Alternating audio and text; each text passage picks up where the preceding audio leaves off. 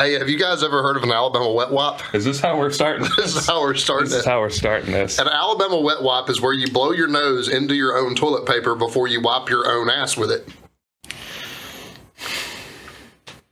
We're just trying to save money down here, folks. That's the only thing we're Wet doing. wipes are damn expensive. That's the only thing we're doing below the basic Dixon line, baby. We're just trying to live. But here's the thing, like if you get that cheap toilet paper, if you're trying to save money, you're probably buying cheap toilet paper. If you get that cheap toilet paper and blow your nose, it's just going to tear apart anyway. You're just going to be wiping your ass with your hand with a snot booger in your hand. Yeah, man, it's pretty. I mean, listen, I'm a big proponent of Angel Soft.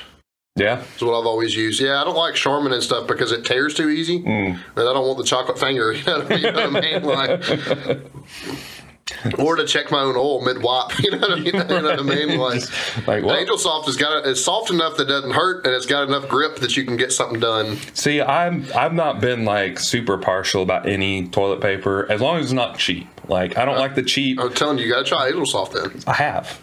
Okay. No, I have. I don't mind Angel Soft. Charmin's okay, but my girlfriend Desi only likes Quilted Northern. It's the only thing she'll use, and it's fine. Like I have no problems with it, but I can't buy anything else. That's all she wants. That's all she wants. I've had finger slippage problems with both Quilted Northern and Charmin before. Yeah. Yeah.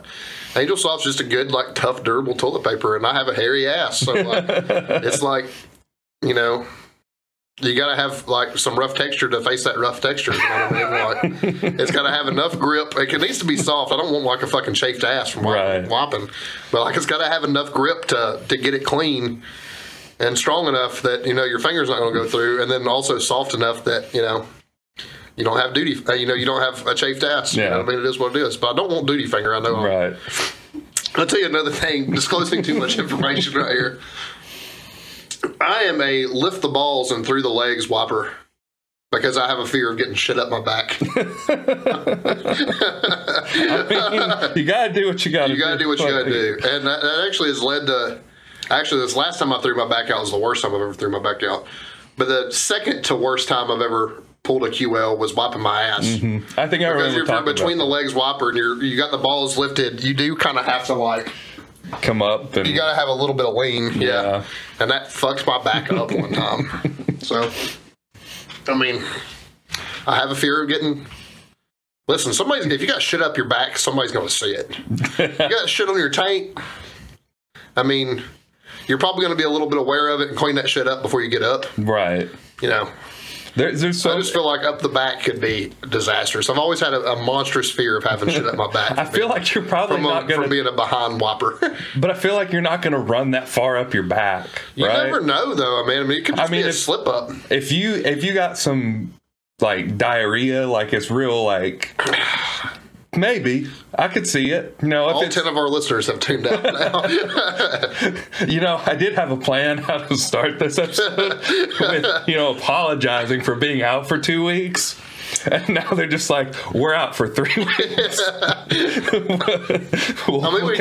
cut it out if you need to. Do we need to restart with Alabama wet wipe joke? No. We'll just put a disclaimer to fast forward at approximately 4 minutes before before starting the episode. Alabama wet wipe. An Alabama wet wipe.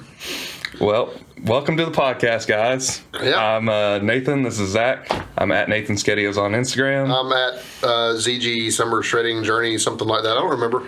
I think it's Summer Shred Journey. My bad. Yeah. I think that's what it is. Liable to change. I had to drop out. Yeah. Got a baby due, October. A week before a week after I compete. So more than likely, it's either going to be early or late one, right? Like it never comes on the due date. So,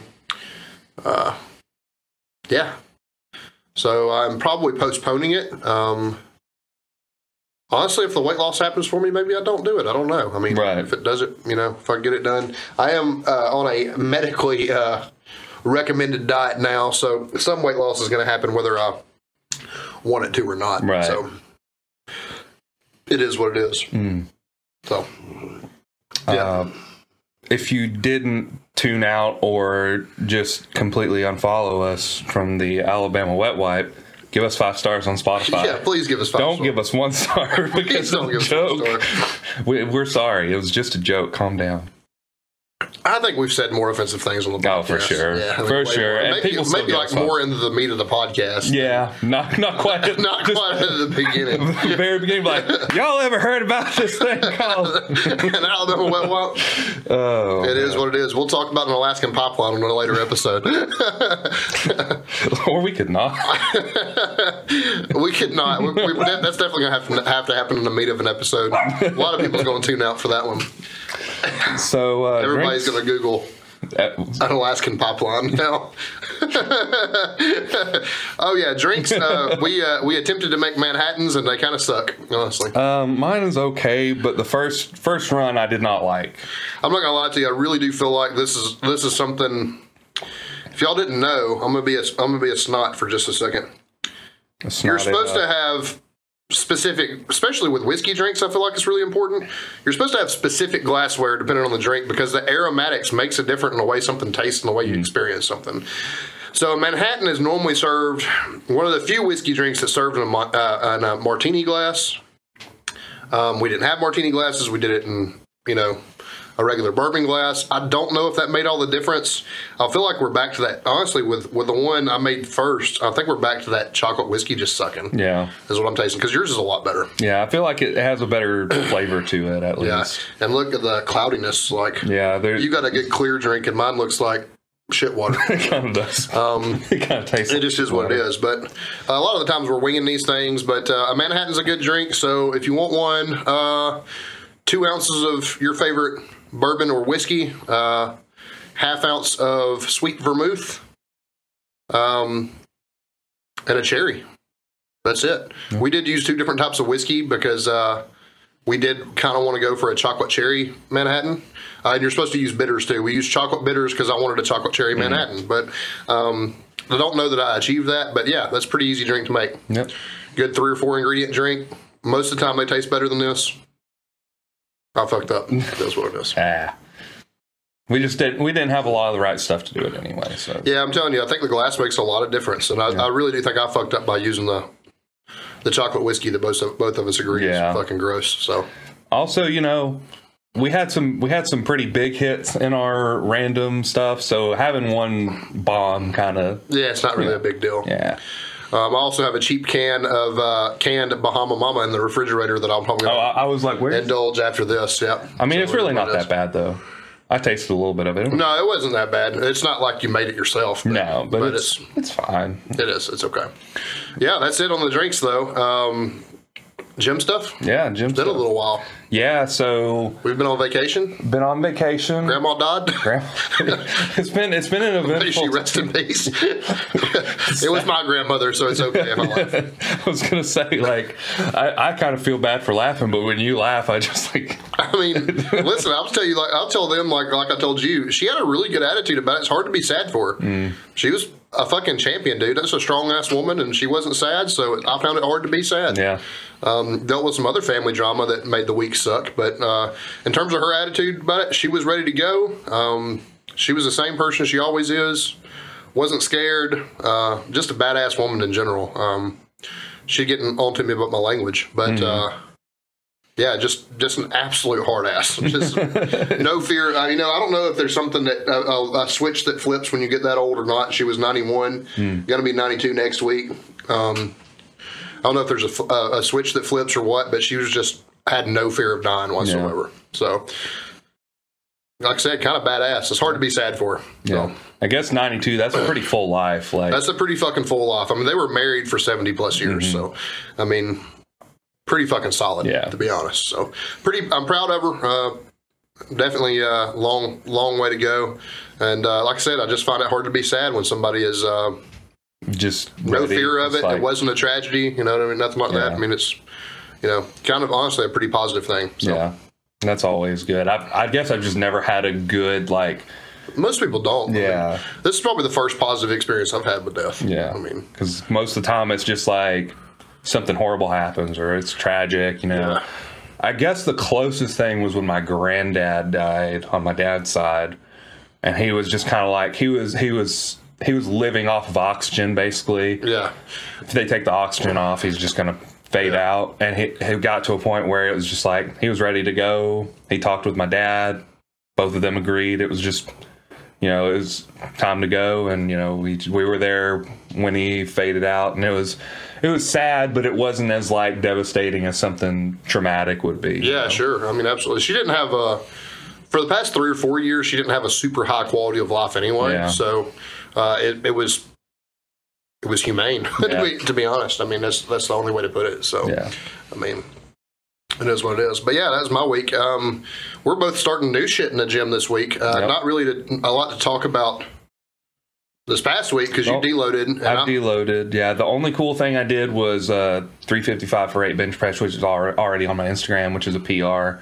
And then my deload was kind of a deload where I did a 385 press at an RP like 6. And I pulled a 635 at an RP like maybe 7. It's a 6 or a 7, I would say. Yeah. So those were. It was cool to kind of like just do it just to be like, oh shit, this can move really well. And it's like my openers of my last meet, and it feels more like a warm up than an opener. Yeah. So that was pretty cool. That's a good thing. Yeah. So I am. Despite being a personal trainer, I mean, I've used the shit out of some AI. Yeah. I feel like I learned a lot on Juggernaut AI personally. I learned a lot about what not to do from Juggernaut AI. I have pretty strong opinions about some things they get very right and some things I feel like they got very wrong. Yeah. I mean, the barbell volume was ridiculous. The lack of accessory work in another sense was ridiculous. Yeah. The volume's a little fucky to me. Yeah. I feel like their peak protocol was really good. Like when I used it, I feel like the peak was set up really well, but some of the other stuff was really... I feel like their approach is almost too, across the board, is almost too basic, even when it's individualized by AI. That makes sense. It almost feels like you're a power lifter. You're just going to squat, bench, and deadlift, and that's it. Right. And I just don't think that's modern powerlifting, to be honest with you. I don't believe it is either. But I am starting. I'm in the beta test for the new RP hypertrophy app, which I'm not sure is quite AI. I don't know what they're necessarily calling it, but I don't think they've ever referred to it as AI. So. I started tomorrow, and it looks very much like an RP template that I've used, significantly during off seasons and stuff. So I am excited about that, and I'm doing something I thought I'd never go back to, but. Got some bad medical news, not necessarily that I'm dying. Basically, just I'm fucking fat and I'm an alcoholic. Cheers. I got some bad blood work. And one of the things I need to do is improve my cardiovascular health. And I'll be honest with you, I'm not going to do HIIT training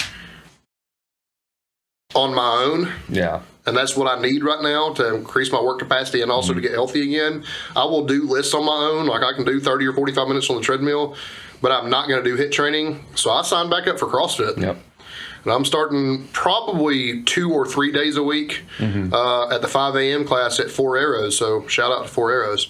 I'm not going to be dumb. I'm not going to do any dick measuring in there. I'm going to scale everything appropriately, and I'm just not going to get in a hurry. Yeah. So supposedly that's how you get good at CrossFit, right? Yeah, keeping your heart rate relatively low compared to the rest of the class. Yeah, so I'm not going to go in there and try to bust out PRs on every benchmark they do or anything like that. I am going to be stronger than everybody there just to fucking flex on them. Right. But other than that, so this week in the gym, I found a CrossFit Total just for the fuck of it, and then I wrapped up Strongless 5x5, which kind of got me back on. Not back where I was, but it definitely got me back on track with my squat, bench, and deadlift. So, and my overhead press too. So, I feel pretty good in general right now. Knock on wood, injury free. Hopefully, CrossFit doesn't allow me to find some new ones. Yeah. So interesting week, and then you have really, really big news about your programming. Yeah. Well, I mean, sort of. So, I've been doing my own programming since you left me. For a long time, yeah. I did Juggernaut for my past meet, so this is the first time in a while that I'm not touching my programming at all, and Joe Sullivan's doing my programming. Which I start with him on Tuesday technically, but today was kind of like my first day because I was addressing some squat issues with him, which was really positive. A lot of good back and forth. I thought I was getting on his nerves, to be honest with you, because I was blowing him up. And I was like, what do you want? This, or this? And then he'd be like, this one. And I'd be like, okay. And I'd do it again. And I'd be like, well, what about this? And I was just like, I felt bad because I'm like, he's going to like refund me my money and say, get the fuck out of here. You're annoying. but no, it's pretty exciting. I'll see what he has me starting on Tuesday. I'm imagining it's going to be a 4-day work week most of the time. And then probably a lot of squatting and a lot of accessory. I feel like he's going to hit my glutes really hard in accessory work. I can imagine so. You talked to him about it today, and then me just being able to be there to witness and what the conversations we've had before. I feel like toward the end of our conversations about the issues we were squat, we were leaning more toward glute issues than most things. Yeah. So I wouldn't be surprised by that at all. I mean, it makes sense. And honestly, just to say about blowing him up, I'd rather have the client that blows me up about stuff than the one that doesn't listen, never checks in, doesn't listen, doesn't keep me up to speed on things, skips things. Yeah. Like, I would much rather have the person that blows me up because you're going to care enough to not blame everything on me. Right. That person that doesn't care to talk to me or fill me in is going to be the same person that's like pissed off at the end of a block because they didn't get stronger. Yeah.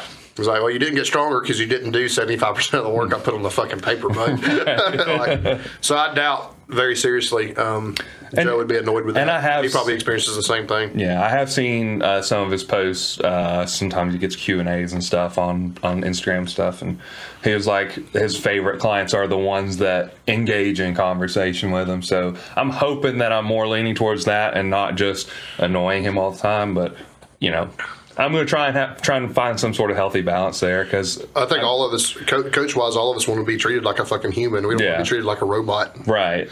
I mean, I tried to be that way with Ron. You know what I mean? Ask him how he's doing. Everything. Yeah. I mean, it may be dumb small talk to most people, but like honestly, for a coach, when you're paid to do a service, like a lot of times what we're missing is some real like human connection. And, and a lot of people do treat us like we're robots and don't ask us how we're doing or check in on us and that kind of stuff. So I think some of the small talk stuff's kind of nice, to be honest. That's cool. Yeah. And I think that he obviously, like you said, he's added on his Q&A. He obviously feels the same. Yeah. So, oops. Oh, shit. No, it's okay. It is what it is. So, PR songs. Yeah, I actually got fucking new shit today. Oh, man. I will say I'm still spinning the shit out of the new Acacia strain, but that's not what we're going to go with. You want to take turns on this one? Sure. Yeah, you can start. First of all, I got to plug this guy. We need to because he's keeping me in on new music all the time. Clay Byram used to keep me in on new music. I haven't talked to Clay in a while, but there's an account I follow called Brandon Breakdown. Yeah. He's on the Sip and Rip It page. Oh, is he? Yeah. Well. But I follow him on my personal too, and he posts new metal and hardcore all the time. And like he gives you like the top 3 songs of the week. So this is one of those songs, and it's the name of the song is Hall of Sin by a band called In Gloom, and it fucking rips. I'll have to check it out. Yeah, that's a good place to find new music, especially if you're an old ass millennial like me and don't stay plugged into the music scene or anything like that anymore. So Brandon Breakdown, go follow that guy. I guess I will go with a band that I've put on probably a few times in the past few episodes, actually. But Annihilation Phenomena by The Last 10 Seconds of Life.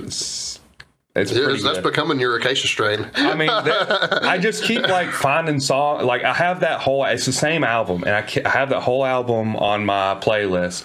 And I always just hit shuffle on my playlist, and whatever pops up is usually what I listen to, or I'll skip around until I find something. And that one just popped up, and I was just like, God. And I immediately just pulled out my phone. I was like, I'm writing this one down. This needs to go on the list.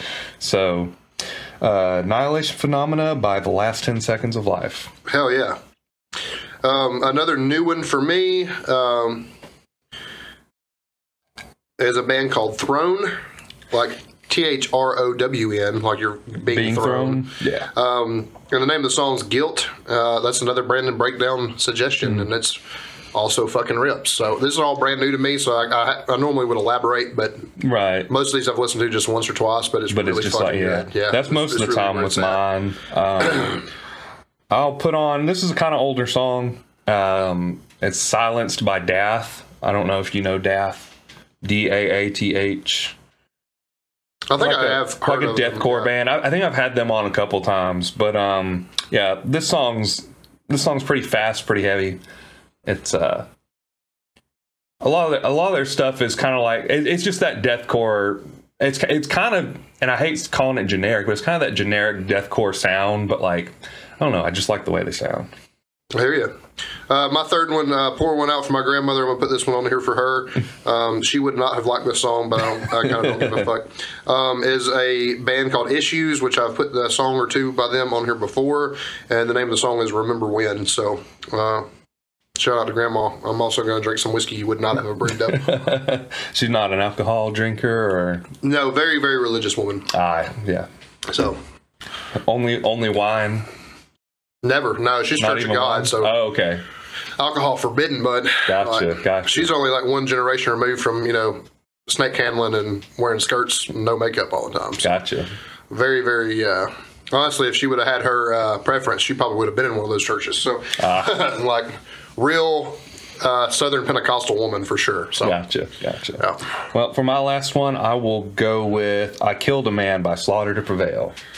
There you go. It's very, very straight and to the point song. Yeah, pretty You gotta much. love that about some metal sometimes. and Slaughter to Prevail. They're a Russian band, so Yeah.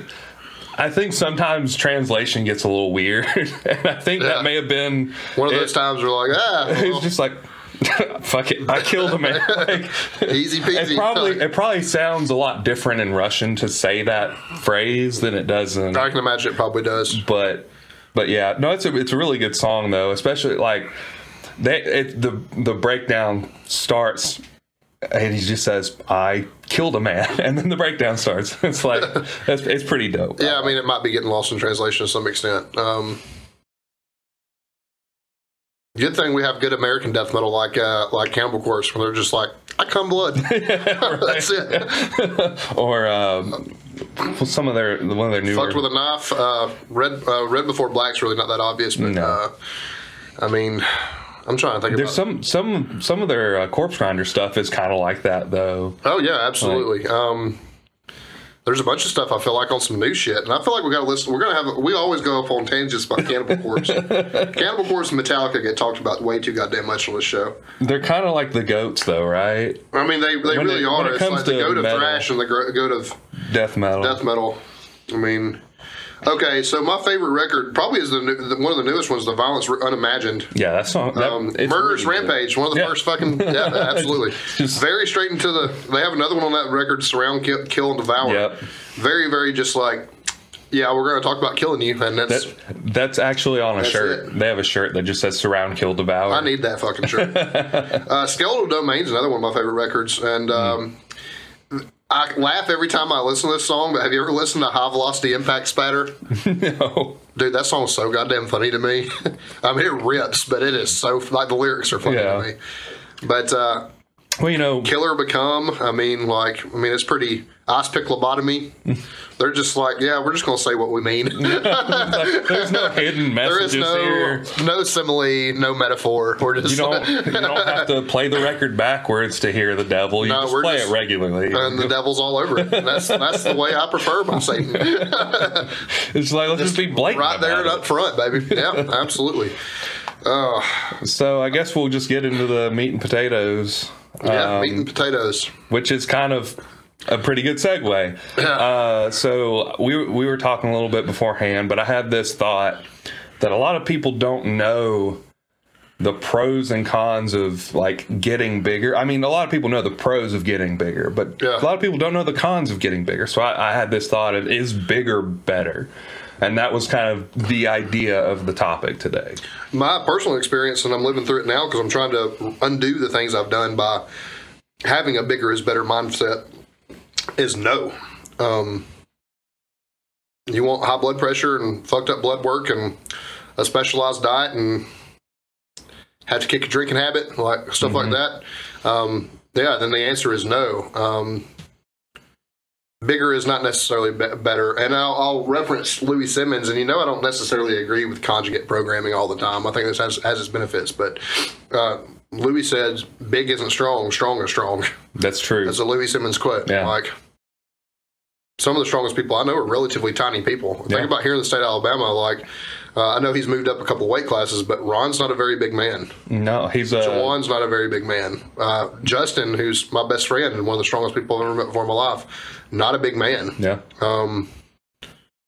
So I mean, I can name several examples of big men that are really fucking good, but big isn't necessarily better. Right.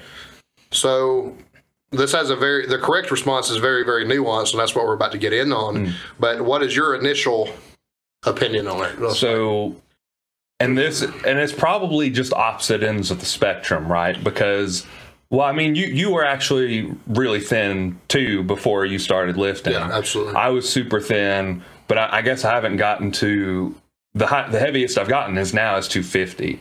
And to an extent, I would say, yes, bigger is better, but only in specific context. Yes. So, like, you go, me, with my frame being 180, I was very thin, I was very lanky, I wasn't strong at all. Well, I mean, I say I wasn't strong. You were probably strong for a 180-pound man. I had a good bench press for 180 pounds, which was 295. Now, my squat and my deadlift, not so good. But I was a good bench presser for my size. Now, as I've gotten bigger and stronger, I do realize that there is a correlation between the two because more muscle fibers recruit more strength. Yeah, absolutely. So there's some amount of give and take when it comes to getting bigger, because even though you have more muscle fibers, there are, like you said, high blood pressure. People don't think about this often. The price of food, man, like you got to eat so much goddamn food to stay, like, especially when you're like me and you have a high metabolism.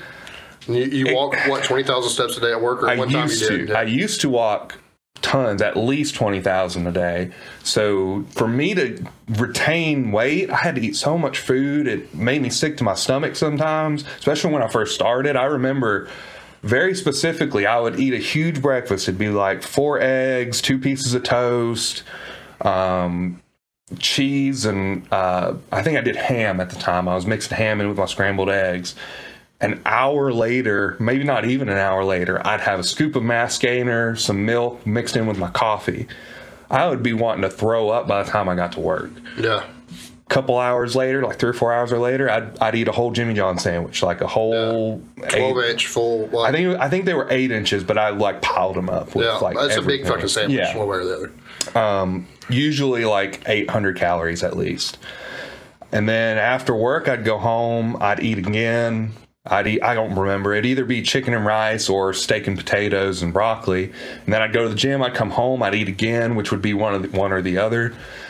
And then before bed, I'd eat again. Yeah. And it took me so long to not feel like I was going to throw up every single day. Yeah. So there is, and the price of food, like the eating all that food, like if you want to eat good, clean food, it can get expensive if you're not careful. Sure. Yeah.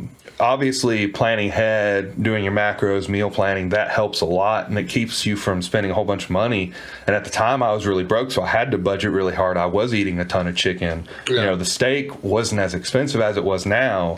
You know, it's probably half the price. Yeah. So it was a little more attainable, but man, the price of food, like how much you have to eat, the feeling of being bloated all the time, it's hard. Yeah, just a few, like off the top of my head, negatives about being bigger that aren't health related or leverages change. Yeah. Now, I will say, anytime I have been a heavier body weight, my bench press has gone up. Yeah. Anytime I've been in a heavier body weight, my squat has gone up. That being said, deadlifts, there's definitely a point, especially if you're a conventional puller, there's a point of diminishing returns. Yeah, because you have so if much you've ever weight been so fat and got so much weight out in front of you that your belt doesn't fit right, never feels good, man, it is hard to get in a good posture, a good conventional deadlift position. Mm-hmm. And I do believe, I mean, I just did it. I mean, I'm 30 pounds lighter than I was on meet day and pulled what probably would have been my second heaviest deadlift of prep that I've been prepping in. And I did it really easy. Mm-hmm. And I'm much, much lighter than I was. Right. I think that, immediately I think of my deadlift leverage has changed dramatically when I get heavier. Yeah. And me being a deadlift dominant athlete, it's not good if my deadlift takes a hit. Right. Yeah. Even if the other two go up, because, you're talking about something I do, I can pull 150 more pounds than I can squat. Right. So, there's definitely a point of diminishing returns with it. One of the other things I think about, and it's something we both suffer from, is sleep apnea. Yeah, so absolutely. The bigger you get, the more size in your neck, the more it closes, I guess, your esophagus. Yeah. So it's just harder to breathe.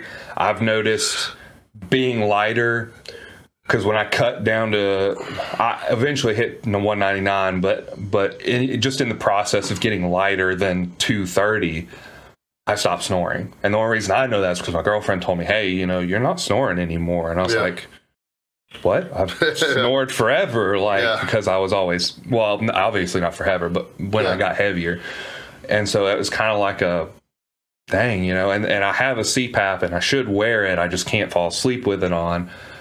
So I'm doing a couple things to try and remedy that. But at the end of the day, I wouldn't have to remedy it if I was lighter. Yeah. Being heavier did cost me that. Absolutely. So, sleep quality is lower. That's a good point. Obviously, we've already talked about the health aspects. I mean, bad blood pressure, shit like that. Leverages, that's all super, super true. You look like shit, so it tends to make you feel like shit. You look a little worse, and you feel less good about yourself. It just is what it is. To a point, I do feel more confident heavier. Right. Not when I'm close to 300 pounds like I was prepping for this meet. Yeah. Don't really necessarily want to be that big. I feel good when I'm 250, 260, 270. I don't feel good at 300 pounds. Yeah. I don't feel confident at 300 pounds. It makes me feel like a fat fuck when I'm a fat kid on the playground all over again. Right. So, there's a mental health aspect to it, too. But one of the biggest things that we haven't talked about yet is work capacity suffers. Yeah. I can handle less volume, and if you're a novice or Nathan's beyond intermediate now, but if you're a novice or intermediate powerlifter, I'm an intermediate, probably an upper level intermediate, but I'm still an intermediate. One of the best things to get you better is just training volume. And it's not necessarily that it has to be just super fucking heavy. It can be an empty barbell. But I've talked about it before. It's practice. It's practicing your craft. If your work capacity sucks, you're going to miss out on practice and fine-tuning your craft. Or you have to adjust the weight to where you don't get as much benefit out of it. Sure, yeah, absolutely. You don't get as much hypertrophic or CNS fatigue. Yeah, you could be like, well, normally I hit 300 pounds for 10 reps, but now, I can't hit that for 10 reps. I feel strong, but I can't hit it consistently for 10 reps. Because I can't breathe through 10 reps. So I'm doing 225 for 10 because it's lighter and it doesn't feel as bad. Yeah, that's probably a 75-pound hit's probably a little extreme. Well, I know what you're saying though. Work capacity is a huge thing, and if you don't think it makes you better, I mean, I've already talked about Louis Simmons. I'm not a real big conjugate fan. I do believe some of it works, but a principle that seems to be making a resurgence in powerlifting is the idea of GPP. There's a reason why Louis had people practice things that were high intensity and hard on their breathing and stuff like that, because he knew it increased their work capacity and would make them a better powerlifter. Right. Increased work capacity is an incredibly important thing for the sport. Even though we're in a one rep max sport, you're going to have sets of 10 to 15 reps to get better at your 1 rep max. Yeah. That just is what it is. Now, typically, we're not going to see that on squat or deadlift, but it's not uncommon for me to program 12 to 15 reps on a bench press. Yeah. I mean, it's not. Depending on the coach, I've had coaches give me 12 to 15 reps on squat or deadlift. Ron didn't do that on deadlift. Brandon did. Brandon was like, hey, you got 365 today. I want you to hit it for as many reps as you can. And if you give me any less than 10, find a new coach. You know what I mean? Like, he was going to fire you. It was just that. And you know what? I got my first big deadlift with Brandon because he just didn't give me the fucking option. You know? So, I mean, that work capacity is an incredibly valuable fucking thing. Yep. I'd be willing to bet, even though I've added a couple 100 pounds to my total, I'd be willing to bet my dots was probably better when I was 250 working with Brandon than I was 300 working with Ron. Yeah. So it just is what it is. That's not Ron's fault. Right. That's me for being a fat fuck's fault. You know what I mean? But it just kind of is what it is. But that's all my complaints about being heavy. I do have one more Go ahead. complaint about being heavy, and it kind of ties into the food. You shit so much. You do. God damn, dude. Like, when I was cutting, I got to a point where my girlfriend was concerned because I was pooping once a day. That's like normal. Yeah, it's like it's a normal person. Yeah, absolutely. I'm like consistently 5 or 6 times a day. I at least 3 times a day. Yeah. Like that is the minimum for me, is like 3 times a day. It's always when I wake up, and sometime after that, and sometime before bed. Like always. Sometimes more depending on what I eat, or if I eat more than normal, which is rare because I really hate eating a ton, but I'm doing it to stay in the 250-ish area so I don't have to cut majorly. Sure. I don't want to go over, but I also don't want to lose out on anything that I can retain currently going into October. But so being heavy in the correct way to do it and the benefits of it, obviously the direct benefit of it, the obviously benefit of it is mass moves mass. The bigger you are, theoretically, the stronger you should be. That particularly, though, should pertain to muscle mass, though. yeah. And we're going to get into the reason why my preference is to be big, but why there's caveats to that. The biggest thing is your weight class. And this should be judged based off your height. Me and Nathan had a conversation about this today. Me being 6'1", 6'2", him being probably 5'11", 6 foot. Yeah, something. We're bigger dudes. Naturally, we're pretty broad shouldered. Even when he was thinner, he was pretty wide. We're big dudes. We're tall. We're not super tall, but we are tall men. We should probably be in the heavier weight class. If we're talking about Nathan, if he was a professional, probably should be in a 275. And me being a little taller, I should probably be a super heavyweight. You should probably judge your weight class based on your height, to be honest with you. I mean, I believe that.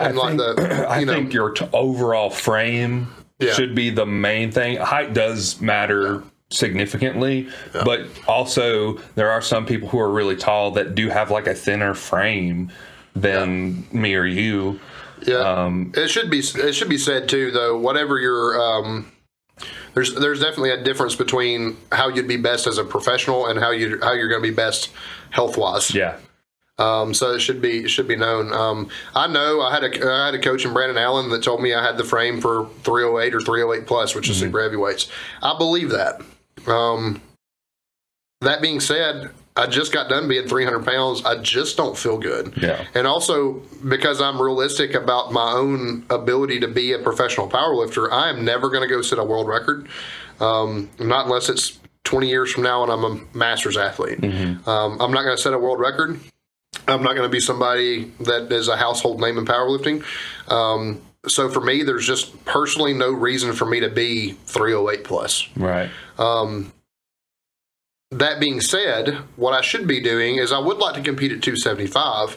So my thoughts on this are, and you see professionals do it all the time. I feel like Joe Sullivan's a master of it. John Hack is obviously a master of it because he's done it in 3 lightweight weight classes at 198, 181, 198, and 220, right? So he's done it, and he's done it very, very well. You should be as healthy and as low body fat as you can, and simultaneously as heavy as you can be inside your weight class. Yeah. That's my feelings on it now. So for me, if I want to be a successful 275-pound powerlifter, I should be as low a body fat percentage as I can and as close to that 275 mark as I can be without going over. Right. Well, technically, you could go over as long as you can cut down to a weight. You could, but that's we're talking about meet day weight. You know, I should be as muscular and as less fat as I can and as heavy as I can inside of my weight class. Right. And I think that is really the idea. And I have another theory, and I don't know, maybe Dr. Lane's talked about this. I think that your muscle mass, for you to achieve an elite level of strength, your muscle mass should measure about half or more of your total body weight. Yeah. So for me right now, I did have a spell where I took a bunch of muscle relaxers, and it got my muscle mass down to about 110. Normally I set it about 120 or 125 pounds of muscle mass. Me being a 300-pound athlete, that means I'm 25 pounds. In my opinion, it means I'm 25 pounds of muscle behind. Right. You're probably a little closer. I think we've talked about your scan before. You measure between, what, like 115 and 120, and you're a 242. So you're a little bit closer to being correct for an elite level of strength. Yeah. Look at somebody like John Hack, though. That guy's got big fucking... He's pretty fucking yoked to be as lightweight as he is. He's extremely, like... I would say that more than 50% of his body weight is muscle. Yeah, probably. I'd be curious to look at one of his body scans. I know Joe Sullivan posted one on his page because he likes to post his blood work and his body scans and stuff. So I wonder about his. I'm very curious. I do have a theory, and it's really a little bit more than a theory. It's a hunch, but I do have it just from the athletes I've trained, good versus the bad, and. Just what I see from professional powerlifters, I really do think that your muscle mass should be at half or a little bit more than your total body weight. Yeah. So I think when you've achieved that, and of course, muscle mass doesn't necessarily translate to strength, but it does. A bigger muscle does have a higher ceiling for strength. Right. So if you have a higher capacity for strength, you can absolutely train it to be stronger. But there's a reason also why 198-pound John Hack is stronger than 300-pound bodybuilders. Right. Yeah, they have a lot more muscle, but their strength capacity could be higher than his. But they're not currently stronger because they don't undergo the same CNS fatigue and CNS changes that he does. So there's other caveats to that, but I do think you should be as muscular as you possibly can be within your weight class, and I think to achieve that you need a skeletal muscle mass of 50% or higher of your total body weight.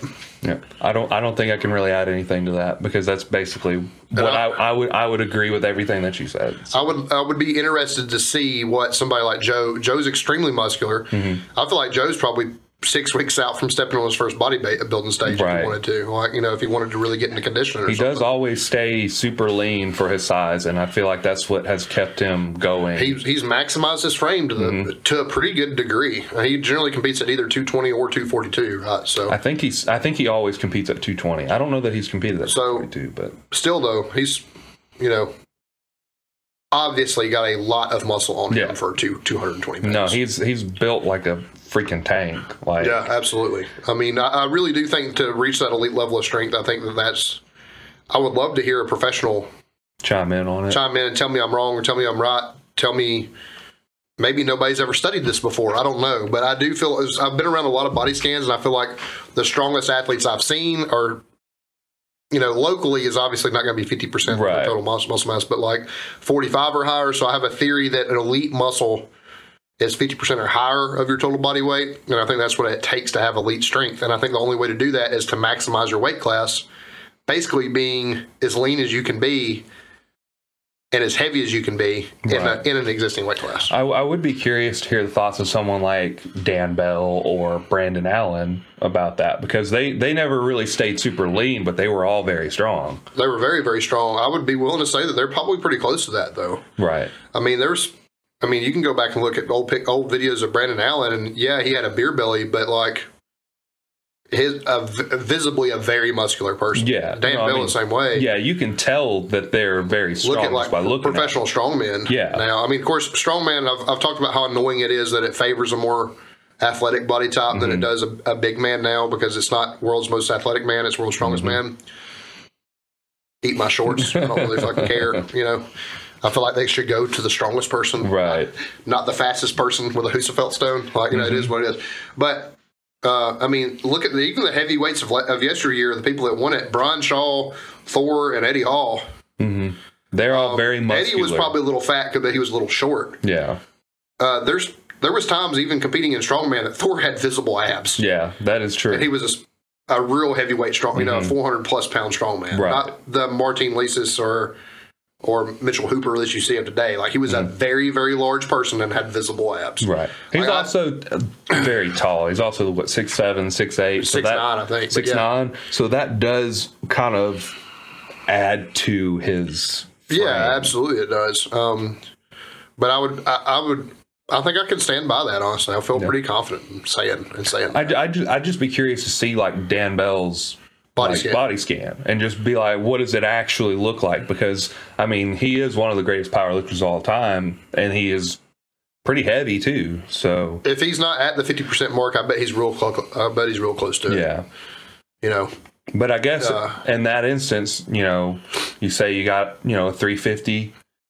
You know, how much muscle mass is that? It's 175 pounds of muscle mass. That's like a whole human being in just muscle mass. Yeah, absolutely. So at me at one, if I bet I'm scanning a lot heavier than this because I've not been on 2 weeks of muscle relaxers like I was last time I scanned.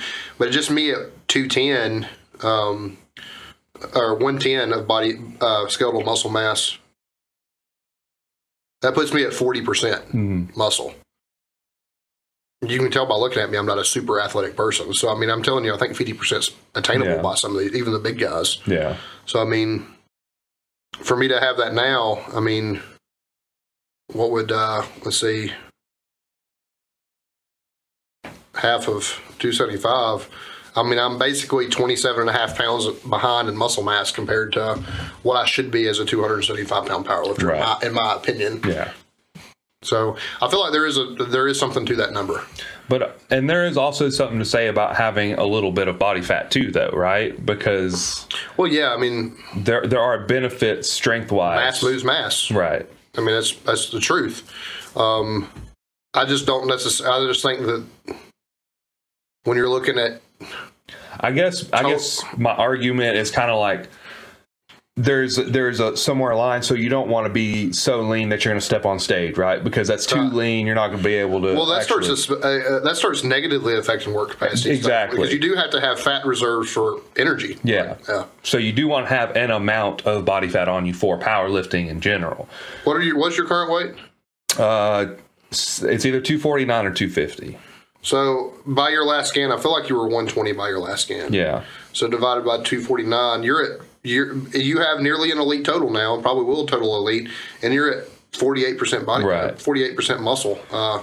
So I mean, I just think that, I mean, just sitting here in the room talking about two very different athletes, and there's a 250-pound difference between my total and your total.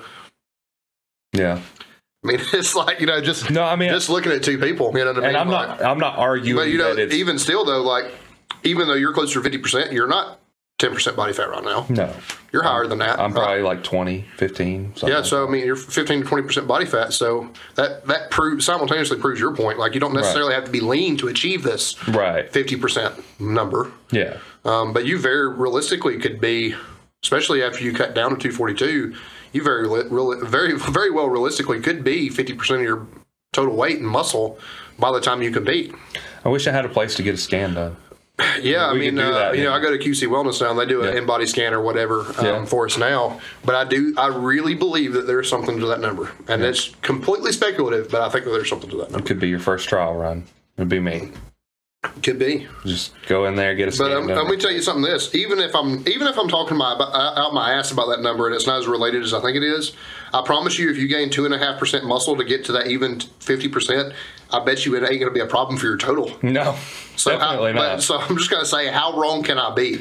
You know what I mean? Like, it cannot negatively impact anything. No, there's no way it's going to. That number being bigger is no way it's a negative impact on anything. Yeah, it's only going to make your total better. And you look at somebody like John Hack, probably legitimately walks around at 10% body fat. Yeah, he's visibly pretty fucking lean in all his videos. Mm-hmm. There's a very real possibility he's toting around 120 pounds of muscle on a 200-pound frame. Yeah, and that's an incredibly large number. Yeah, that's 60%. Yeah. So, but you're talking about the elite of the elite. Some people call him the GOAT. Y'all know how I feel about him. I'm not necessarily ready to call him that. I think by body weight, he's the best in the world right now. But here's the person that everybody says is the greatest powerlifter all the time, and I feel like he's more than meeting that mark that I'm talking about. No, I mean, that's a fair argument, too. Yeah, so I'm just curious about it. I think it leads to a lot of different conversations. I think we should be careful about, when I quit doing CrossFit, and I actually quit doing CrossFit before I quit the CrossFit gym, but my lightest body weight was at 215 in the CrossFit gym, which is really thin for either one of us now. Mm-hmm. But that was my lightest weight in the CrossFit gym. when I decided to move over to powerlifting, I thought it was an excuse to eat everything I wanted, eat like shit. And I'd worked very, very hard to get to a healthy body weight in CrossFit. I used powerlifting as an excuse to get as fat as I fucking wanted to, basically. Yeah. And I'm telling you right now, that is not the path to be the best powerlifter you can be. It's fucking not. And you think about how little strength I've gained in total.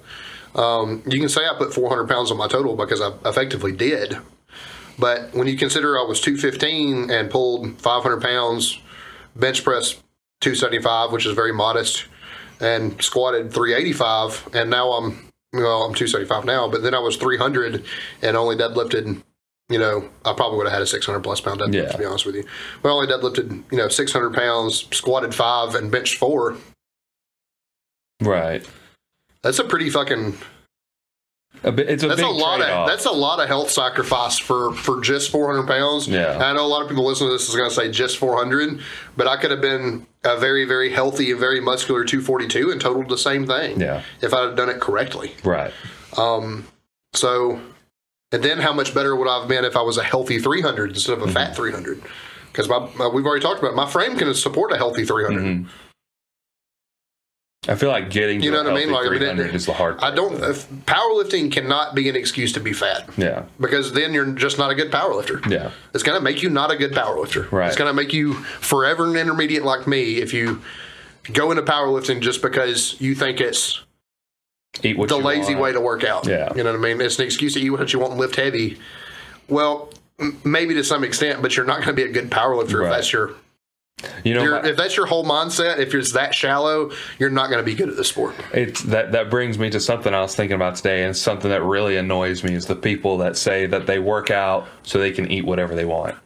That annoys me so much because, I'm going to eat 5 times a day because I work out so I can eat 5 times a day. It's like, well, you're either going to be super unhealthy and you're eating you're way overeating, or you're not eating enough. You're eating 300, 400 calorie meals. You're just average. And that's what gets me, because it's not an easy thing. People think it's this easy thing. I can eat whatever I want and go to the gym and work it off, but it's just, it doesn't work like that. A good example of this is there was a time when I was at Anytime. I think I was probably high 240s.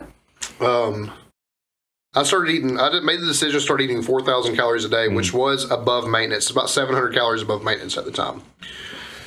I ate 4,000 calories a day, but I made myself eat it clean and a balanced macronutrient profile. So even if the meal wasn't clean, it had to fit. Means if I ate a double cheeseburger at lunch or 2 double cheeseburgers at lunch, means I had to have grilled chicken and salad at night, whatever it may be. It was the only time I've ever perfectly tracked macros to a T and bulked at the same time. I lost 6% body fat and gained 12 pounds. Yeah. Because I was eating enough protein, I was fueling my muscles appropriately, I was getting bigger, stronger, and less fat all at the same time, only because I decided for 6 weeks I was going to make all those things match. That's the only time I've been able to successfully do that. But imagine if you did that for a year. And then, I was eating, my thing was I was going to eat 1 bad meal a day because I had to have it to make that number of calories. Right. So I would do, most of the time it was McDonald's double cheeseburgers, a pair of those, and maybe a small fry. And then the rest of my meals were chicken and rice. I remember specifically at the time I was working at Anytime Arab quite a bit, and I would go to Walmart and get a whole tray of raspberries and a couple of protein shakes, and that would be a meal. So 2 core powers, 52 grams of protein, and a tray of blueberries probably isn't 50 carbs. Right. Was a meal. When I say it was clean, I'm talking about it was... Right. Other than my 1 cheat meal a day to just drive my calories up, it was as clean as it could have fucking gotten. Yeah. It was spot on. And I gained that much weight and lost body fat percentage. And I wasn't even on that much gear. Everybody can say, well, that was the gear. Well, I was on fucking 500 milligrams a week of test. Right. It's not like I was on a cutting compound or I was on an oral or anything like that that's notorious for making you lose water weight or shredding up. I was just on test at the time. Right. If you know anything about steroids, they can make you really fucking hungry to be on sometimes. Yeah. I'm ravenous when I'm on a performance enhancing dose anyway. I very easily could have done the same thing, dirty bulked, gained body fat percentage, and not gained near as much muscle. Yeah. The food makes a fucking difference. It does. Right? It absolutely does. And I just think it's sad. And I have a friend to me that's close to me, and he's a gay man, and he's super judgmental about everything we do anyway because they're just like super finicky about the way they look. And I understand that to some extent. Yeah. That's fine. But he will tell you that he thinks powerlifting is for fat people. Mm-hmm. And it doesn't matter how much you have a conversation with him about the demographics in powerlifting and the fact that there's a 132-pound male weight class. Yeah. Like, it doesn't matter how many times you have that conversation with him. When he thinks powerlifter, he automatically thinks Dan Bell before he does John Hack, you know. Or Mark Bell in his prime. Dan Bell is stronger than John Hack. But, but best powerlifter of all time, Dan Bell. Debatable, but yeah. But, you know, I always found, even though I'm a bigger powerlifter, I always found that to be sad because it really does the sport a disservice because, like, it's an incredibly fit sport. 80% of it's an incredibly fit sport. Mm-hmm. And the only you have 10% of the men that are not very fit because they're super heavyweights, mm-hmm. and 10% of the women that are not very fit because they're super heavyweights. Outside of that, you're like 80% of these people are walking around in way better shape than anybody you know. Yeah, I think, but all of a sudden it's just deemed the fat sport. I don't know how it got to be that way. It's just because that's the look, right? And it's because the most popular, like you think about it. The sport of powerlifting really got most of its attention from Bigger, Faster, Stronger, right? Yeah. So that's Mark Bell in his prime. And he was 330 pounds or whatever. Really heavy. Multiply. Like, you know, like that's where it got that. That's where the stigma comes from. Right. That's, you know, because that's what's the popular thing. That's what everyone looks to when they think of powerlifting. They don't, if you're not in the sport, you don't think about the John Hacks. You don't think about Jessica Bettner, Heather Connor, Joe Sullivan. Like, you don't think about these people who are just like absolutely ripped. Dr. Lane fucking walks out fucking like, dude, he is rail thin. Yeah. And I realize he's not like super thin. He's got a lot of muscle on him. Yeah. But he is not a big man. No. And he fucking killed it. Yeah, 205. 205 was weight class, 1670 total. In the master's class. I mean, it's kind of hard. I mean, it's hard to fuck with. Drug free, like super thin. Like, that guy's incredibly fit. Mm-hmm. Nobody more disciplined about their food on the planet, I guarantee you. Oh, yeah. It's not a fat sport, but it has that stigma, and it's wild to me. And I feel bad about having, locally anyway, about having contributed to that. You know, I think one thing could change that, and that's get a really big powerlifting meet that ESPN is going to show.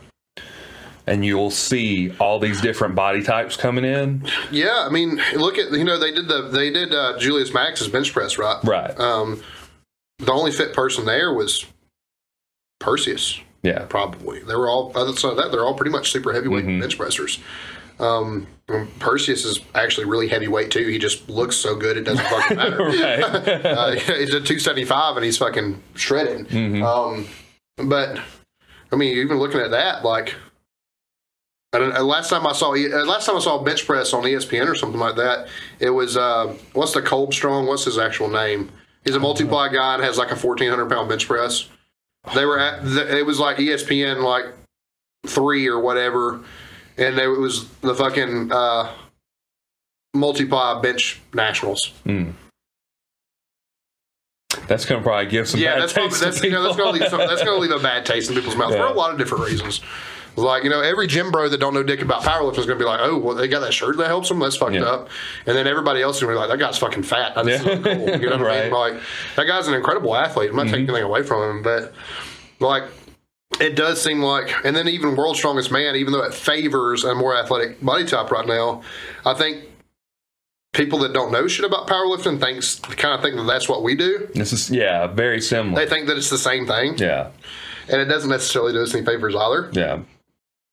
But I don't know. It's it is disappointing, but I do think, you know, sum up this conversation to some extent. Bigger is better until it ain't. Mm-hmm. Pretty much. You want to be the biggest you can be, the biggest and the healthiest you can be inside your weight class. Yeah. And big is only as good as it is healthy, if that makes sense. So, like, going up a weight class is fine as long as you can maintain it, as long as you don't, like. Well, yes, if you're 5'7" and you're a 220. You probably just need to work on, you know, cutting and bulking until you're a fit 220. Yeah. You probably don't need to move up to 242. Right. You know? we talked about you probably have the frame for 275, but I'm betting you don't want to be a fat 275. Like you probably want it to be a healthy. Yeah. You're a healthy 242 now. There's no reason why if you decided to move up, it might take you years to do it, but there's no reason to think that you can't be a healthy 275. I think at this point, just on a personal level, I don't think I could get to a healthy 275. It would take too many years, and I would be getting too old. I don't think my body could handle being a healthy 275. That's another thing, too. We're at an age where it's not necessarily... Time doesn't necessarily permit for me to work on being a healthy 308. Right. Time could permit for me to be working on being a healthy 275, but like the years it would take to become a healthy 308, the misery, the cutting, the bulking, the back and forth, the blood work, the managing my drugs, the managing my food, the everything that goes into it. Like, I don't know that I have enough time left to do that. I mean, I think I'll powerlift until they put me in my grave, whether I'm 40 or whether I'm 90. Like, but just looking at the scope of the sport, and it's, you know, anywhere from a 20 to a 45-year-old's game. Like, I don't know that by the time I'm 45, I can be a healthy 308. Right. Because it's that long of a game. It is. Even with drugs. Yeah. Diet sucks sometimes. You're going to fuck it up. You're going to get it right sometimes. You're probably going to fuck it up more than you get it right. More often than not. Yeah. You have to do it in a way that you are managing your health. I got a kid on the way. I don't necessarily want to die young. So I can't just be a 308 for the sake of being a 308. Like if I make the sacrifice to be a 308 next time, I have to be a healthy 308. Yeah. That's just the way it is. That's not even for me anymore. Yeah. You know what I mean? So it's out of our hands at this point. It is, yeah. And like I really do think the best thing for everybody, whether you're a 132 pound lifter or you're a 308 plus, is to be as heavy as you can and as healthy as you can at the same time. And I really do think that translates back to that 50% or more of your body mass should be skeletal muscle mass. That's fair. If you're that thin or that low of body fat, your visceral fat's probably extremely low, which is a big thing for those of us who use PEDs. We store a lot of visceral fat. So that means a lot of people, you know, most of the time, you know, visibly you can be a body fat percentage that you're not necessarily because... you know, skin calipers doesn't take into account visceral fat and stuff like that. Like, a body scan does take into account visceral fat, right? So, like, your visceral fat shouldn't be high. It doesn't matter what your external body fat percentage is. Like, it's unhealthy to have a visceral fat level that's high. But, like, if you have more muscle mass, more than likely your visceral fat's going to be lower, right? Like, you know, so... You know, we should try as hard as we can for the lowest body fat percentage we possibly can, within reason. I don't think there's a reason for a powerlifter to be below probably at 8%. Right. But like maybe making weight if they have to, but you know, I don't think there's a reason for. And by the way, at 8% visually, you're probably the fucking man. Right. To be honest with you. I mean, like nobody minds how you look if you're 8% body fat. Right. So it's, you know, everybody wants to talk about bodybuilders getting less than 1 and shit like that.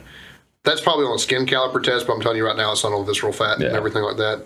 Visceral fat and everything included, I don't think there's a reason for a powerlifter to be below 8%, to be honest with you.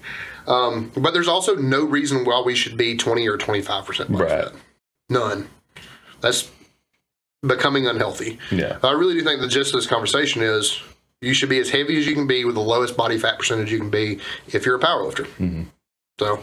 Yeah, that's what it is. I agree. I don't think there's anything to add to it. I wish that I was a little bit better versed in it and it wasn't just so speculative. I think but at the same time, I feel like I would have a hard time finding even the best of professionals disagreeing with me wholeheartedly on this. Well, that's the thing. I don't think... Especially with that body fat percentage so tied to your health markers. Yeah, I just don't think anyone would disagree just because it's not really something that you can argue because typically more muscle mass increases your ability to perform. Yeah, so absolutely. I don't see why there wouldn't be a correlation. Yeah, absolutely. Right? I mean, like I said, even if you're talking about these strongmen, I didn't realize people like Mike Jenkins had like freak accidents and died on Thanksgiving in his sleep or whatever. You know, that was a day of much heavier strongmen, like I said. But like, I mean, Brian Shaw is absolutely fucking jacked. Has he got some body fat on him? Yeah. But like, But he's big. Like, he's muscular. Obviously muscular. Yeah. you know what I mean? Like, he's not just your average, like, fucking fat guy at the buffet. Yeah, like, no, you can see just by his frame, like, even just in his shirt, like, his shoulders and his traps are just like. The dude's got thick. fucking 18-inch fucking forearms, dude. Right? Like, his forearms are bigger than our fucking biceps. Like, you know what I mean? Like, he's a fucking giant of a man. He's not that. I mean, could he be healthier? I know he could be. Mm-hmm. But that's just being 400 plus pounds, right? But could he be healthier? You cannot look at him and say that guy needs to be on my 600 pound life. Right. He's not that. It's not that body type. It's just not that it. I mean, that's just not it. He's visibly somebody that cares about his health. Mm-hmm. Fact. You know what I mean? Like, it is what it is. So I do think, really, regardless of the strength sport, I think if you're in a strength sport, I think the plan should be to be as heavy as you can be at the lowest body fat percentage you can be at. Mm. I don't know that there's a reason. I think even Joe's talked about this. There's really not much of a reason for a powerlifter to be over about 15. Yeah. Definitely not over 20. So I feel like that's an old Joe Sullivan video. Maybe you should ask him about it now. I would like to know from a trusted source like that what their opinions on it was. Yeah. And I bet even Brandon was a super heavyweight powerlifter when I hired him. He weighs less than I do now. Yeah. But I'd be willing to bet that he would probably say the same thing, despite being on the opposite end of that at one point in his career. So, hello? They just had to get their input too. Yeah. I feel like that was a lot of ranting, but I feel like there's a lot of good points made for the most part. I mean, I think we both kind of ended up at the same agreement at the end. Like, yeah, I mean, I think that, I think heavier helps until it starts messing with your health or messing with your leverages. Yeah. I know you don't want to repeat what you said 1,000 times already. I don't, yeah, absolutely. But that is the gist of it. Like, and that's the point that I wanted to get to at the end too, was just, being heavy only gets you so far. Now, you may get heavier on a bulk. You may get heavier than you want to get on a bulk. That's why you cut at the end and you don't continue bulking. One of the things that I'm going through right now is actually that even at 250, which is the heaviest I've been, I'm already thinking, man, I kind of want to cut weight, and it's not, and I'm not going to until after the meet or until, water cut or whatever we have to do to get in the 242 class. But really, like, and it's not just being heavier, because I like being heavier for the same reason that you do. It gives me more confidence. I feel stronger. Mental health reasons. I just feel better, heavier. But I also don't want to get so heavy that I'm just jiggling around everywhere. That's absolutely. And you also don't want to be so heavy, like I said, that starts negatively affecting your health. Yeah. So that's important. From a what do you call it? It's not narcissistic, but like more self-centered point of view, maybe. Well, just a jiggling thing. Like I don't like, because I never did as a young. Well, when I started in the gym and I was like a couple years in, I never jiggled anywhere. And getting older and getting heavier, I started jiggling a little more. Like driving down the road, my belly will be jiggling. I'm like, man, good thing I'm stronger than everybody, Exactly, right? So like there's and also just like, even though I do jiggle around a little bit and going into work, everyone always is just like, man, dude, you're just like huge, you're massive, you're a different breed kind of stuff, and it's like, I'm not, man. And I tell my coworkers all the time, I was like, man, because I have two coworkers that are pretty thin. I'm like, man, I was as skinny as you, like, until I took it serious, until I ate so much that I wanted to puke, and I keep trying, telling them. For those of you who may not be into powerlifting, maybe watching because you just like me and Nathan, or maybe you just found us and you're thinking about powerlifting or something. And if you made it this far, really good example of a new body type, a smaller percentage body fat, and more muscle being on their frame at a traditionally fat guy position on the football field. Mm-hmm. And I'm an Auburn fan, just to just let everybody know, so I don't give a fuck about Alabama football. But there was a gentleman, he's only 22 years old now, he's 6'7". He was a very good football player at Alabama. His name's Evan Neal. Mm-hmm. Evan's 6'7" and 330 pounds and has visible abs. Yeah. That is a traditionally, if you've watched football, and most of us in America have, offensive linemen are traditionally a fatter position on the football field. This guy was absolutely fucking dominant at the University of Alabama and was much, much fitter and much, much stronger than every offensive lineman on the planet at the time. Yeah. So what we're talking about is not even just directly attached to strongman and powerlifting. It is starting to transcend into all other sports too, like a healthier body fat percentage, more muscle mass on your frame versus your weight allows you to perform better in a heavier at a higher level than your peers that are maybe the same weight, same height, than a higher body fat percentage. You know, it's interesting because I was listening to a sports podcast, and have you ever heard of water polo? Yeah. So they were talking about water polo, and I had never heard about it before, but they were talking about how much strength is required in water polo because you're fighting against the water all the time. You're really wrestling. Like they said, you're wrestling against the other players. And I was just thinking, man, that's just interesting to me. Like the strength that you'd have to have. Because every time I think of sports, I usually think of athletic sports like football, basketball, baseball, more like athletic body types, but like a sport like that where it's like you have to be strong and you have to be able to be coordinated, strong, fast, all at the same time, and fighting against water the whole time. That's just really interesting to me. It is pretty cool. I mean, I think we'd be surprised by a lot of track and field guys are really strong. Yeah, especially throwers, but like a lot of sprinters. Like I remember reading about Usain Bolt having a 600-pound back squat. Yeah, that guy's fucking thin to be squatting 600 pounds. For real. Like, is it competition depth? I'm guessing it's probably not. Right. But like, just for somebody that thin to put 600 pounds on their back, pretty goddamn impressive. Just to walk it out. You know what I mean? Yeah, I mean, absolutely. Just have it on the back. So I mean, I do think that strength in general is something that helps all sports. So I think I've said it on our functional fitness episode. Strength is the greatest function. Yeah.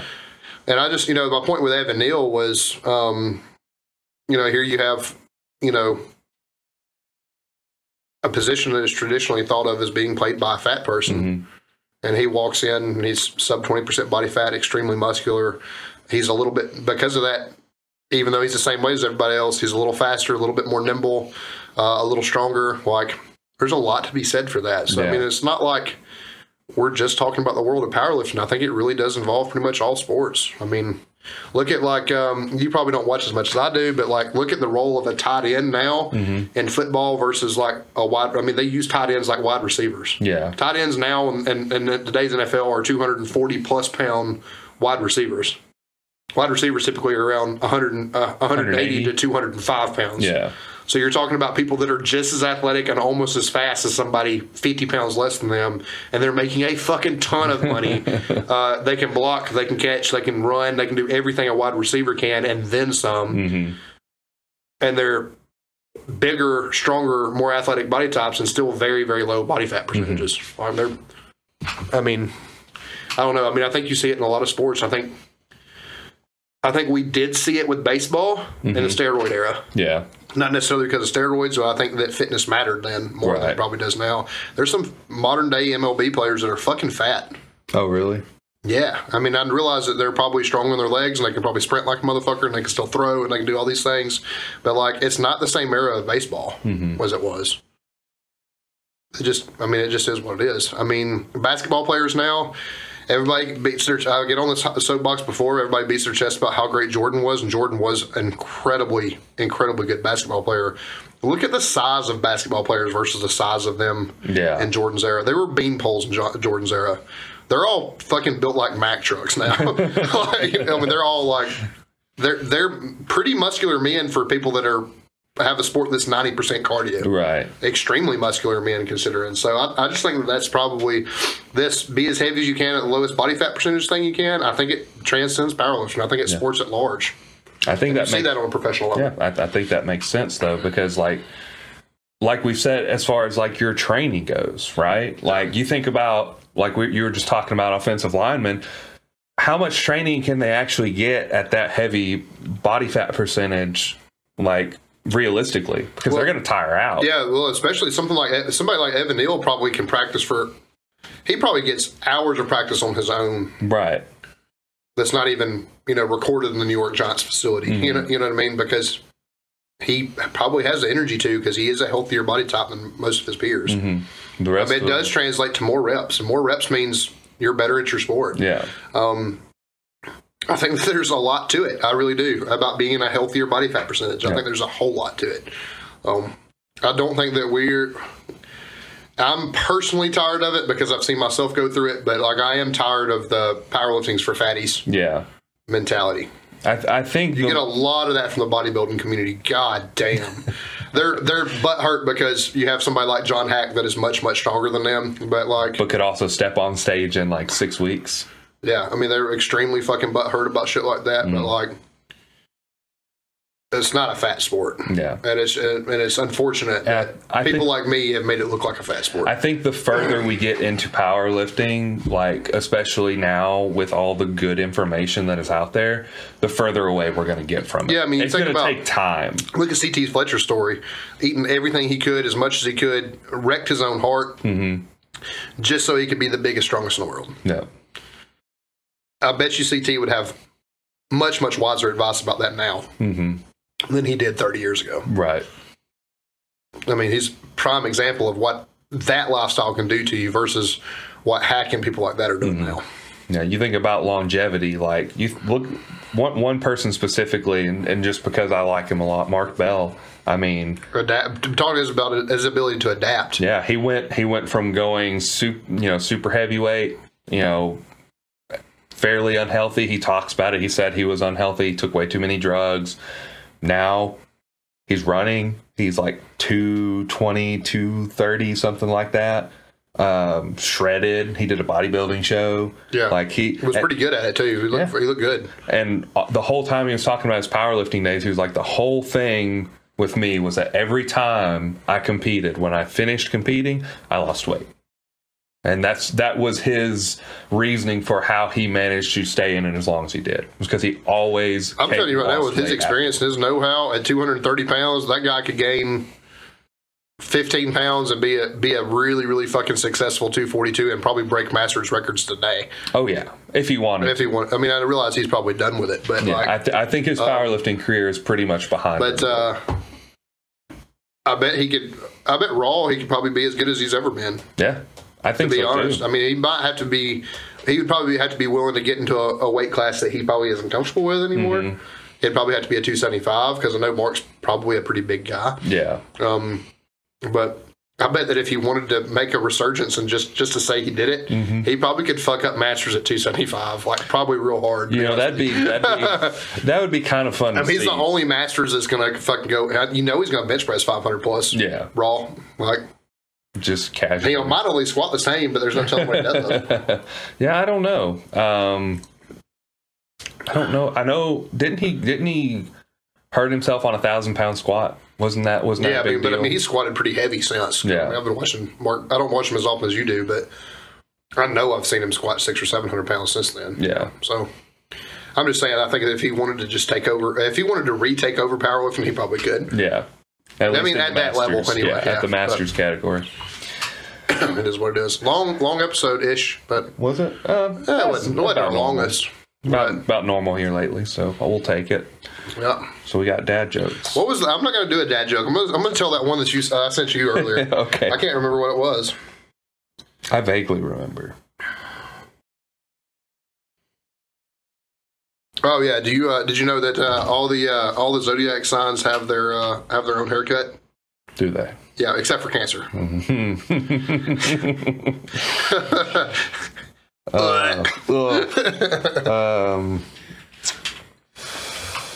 Shit. I know I thought I shared one, and now I'm upset because I don't see it. I probably sent it to Desi.